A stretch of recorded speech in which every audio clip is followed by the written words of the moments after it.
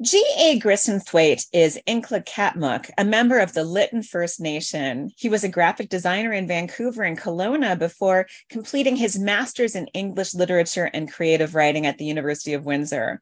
His stories and poems have appeared in the Antigonish Review, Our Stories Literary Journal, Free File, Exile Quarterly, Indian Country, Offset 17, Prism International, and Bawaji Gan Stories of Power.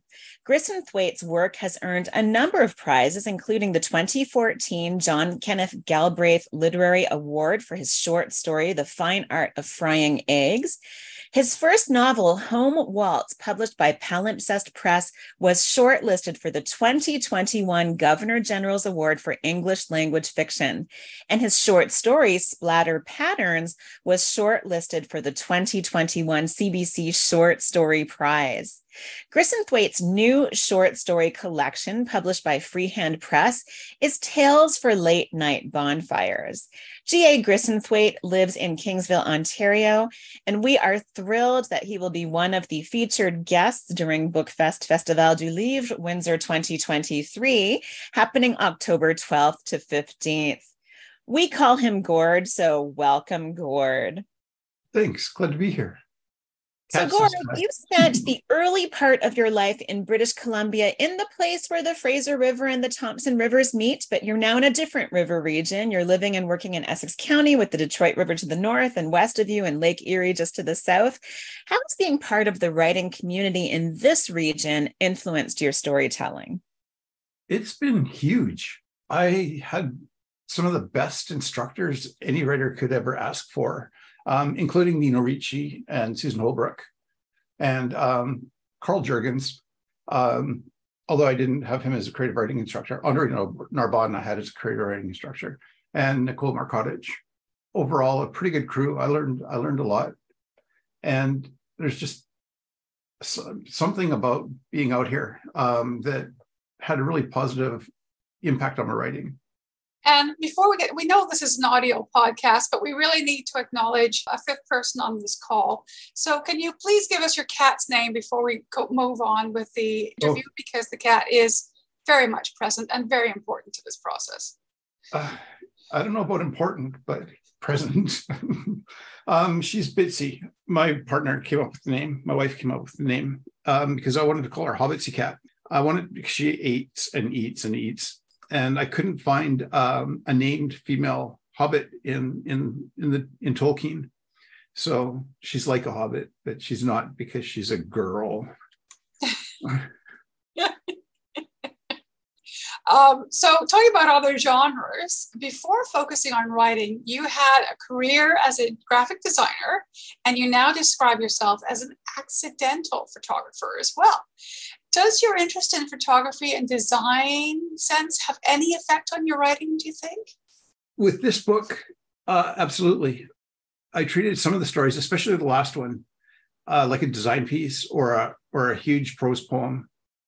As to my photography, I'm not sure there's a direct correlation, but I make pictures of pretty much the same way I write. I just pay attention to what's going on around me, and if I see something, but I don't necessarily go out and look for something because just planning stuff like this always backfires on me. And especially, or the same as when I try to write, the story decides it's going to do something, and then I may as well just throw my plot out the window. So that's about, random, I guess. Although I don't really like the term random, not the way we use it nowadays. Spontaneous, extemporaneous. Serendipitous? Serendipity works, yeah. Especially when it comes together and you get a good picture or a good story. I've also heard it referred to as being a pantser, as in seat of the pants. So, yes. There you go. That's another way to look at it. So I get a fun question here. How has your life as a writer changed since being shortlisted for the Governor General's Award? Overall, my life hasn't changed much, but the way I write has. I've just about finished another collection of stories. I've sent them out to be considered. And because of the GG nomination, it's harder to write Skeeto stories now. I have a higher bar. I can't just sit down and write a story and put it out there. It has to be better than the one that went before it. And I don't know if they're better or not. So it just lots of anxiety. Oh. I'm not complaining. Will we hear more from Skeeto? Yes. Okay. There's a collection of short stories, and Still We Laugh, that I've just sent out to a publisher. And we'll see what they say in 6 months to a year. And there's another novel. I put that one off. I have 2 other projects I'm working on, 3 other projects I'm working on right now that are not at all Skeeto related, because I don't need the anxiety or I don't want the extra anxiety. It makes sense to take a break from Skeeto, I suppose, but there's now just a raging national appetite for Skeeto stories. So we hope we'll see him again. Is there? I think so. Oh, golly. Thanks. I needed that. Oh, so your new book is Tales for Late Night Bonfires, a collection of curious, uncanny tales that can be told around the campfire, each one-upping the next. Originally, this was the creative writing project you submitted in fulfillment of your Master of Arts program at the University of Windsor. So on the path towards publication, how has this collection changed since then? Many of the stories just required a little bit of spit and polish. Some of the stories, I'm not sure. Yes, Kitchen Farts made the thesis. I don't, the last story, I just could not wrap my head around it. It was, I knew it was a Shaggy Dog story. I knew it had Gramps. I knew it had the real Santa. And I knew it had Granny Lanny, but I had no idea about anything else. And so I just kept plugging away at it. And every time something came up, I just, okay, hey, this might work. And if it doesn't work, well. And so I'm really pleased and surprised at, well, I think it's a pretty strong story. And I'm pretty surprised and pleased about that. Tales for Late Night Bonfires explores interfusional storytelling, a blending of oral and written literatures as defined by the Cherokee writer Thomas King. Can you tell us more about interfusional storytelling? Oh, golly, yes. When it's done well, and King attributes the creation of this form of storytelling to Harry Robinson, an Insilkan is the language, Insilk storyteller from the Okanagan. I lived in the Okanagan at the same time he did, and we're about 8 miles apart, and I didn't even know about him. I mean, it's a big place still, but, and working with Wendy Wickwire, an emeritus prof at University of Victoria, who befriended him back in the 70s, 77 or 76, I think. And she recorded him telling stories almost from the beginning. And she would go up just to hear stories. She didn't go up there to try to put together a book. She didn't try to go up there to one-up James Tate and other people, like the anthropologists in One Good Story, that one by Thomas King, which if you haven't read it, you ought to. I demand it. Or it demands to be read. And when the book came out, it looks like when you look at Harry Robinson's Wear It on Your Heart, it looks like poetry. Because the line breaks, there's very little punctuation aside from the line breaks, and that's the way he told the story. So there'd be a phrase, a pause, another phrase, pause. And the more space, or the longer the pauses, the more space between lines, which is, I guess, the theory of how poetry looks on a page. So King wrote his PhD basically on this style of writing, and used a lot of Harry Robinson's work in his PhD, which I haven't read yet, his doctorate or thesis, whatever it's called. And when you read the stories, they start to come to life, like when you read them aloud. And if you're listening to a storyteller read the story, it's like you're hearing a story being told and you're seeing a story being told. You're not sitting there. You know how some readers just kind of, hey, shout that mouth. Hey, get me out of here. But when Robinson does it, when King does it, and hopefully when I do it, it's, hey, shout that mouth. Hey, get me out of here. And the story becomes animated and alive. And when I taught an Indigenous literatures class at the university a couple of years back, I assigned a Harry Robinson story, and the class just sat there on their hands and we didn't know how to approach it. So I just opened it up and started reading, and then lights went on all over the room. And the students absolutely loved the story once they knew how to read it. And so with interfusional writing, at least my understanding of it so far is it makes the story come to life. So there's almost a dramatic perspective to it. Absolutely. Well, yeah, performative anyway. Yeah, I guess same difference. Yes, absolutely.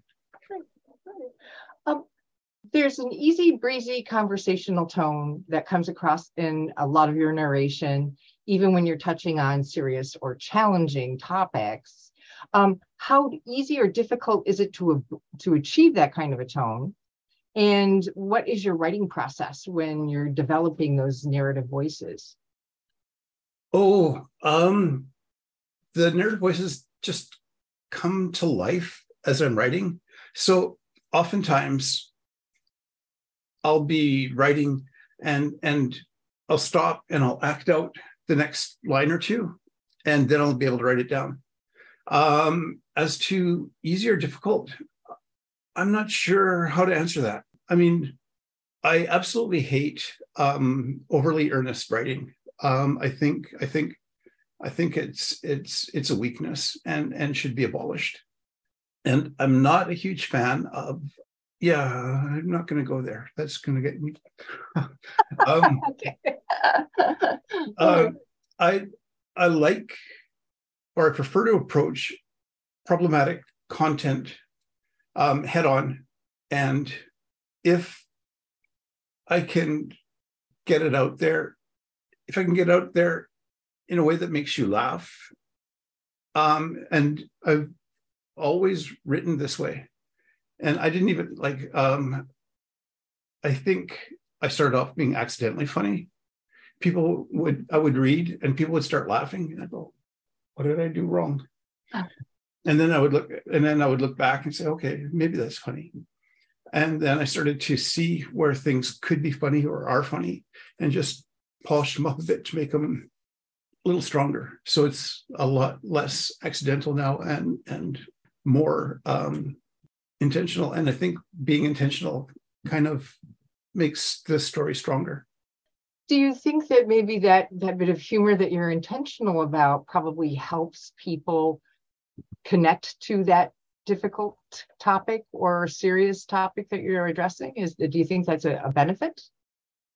Oh, absolutely. And I'm going to sound like I stole from Thomas King. I probably did.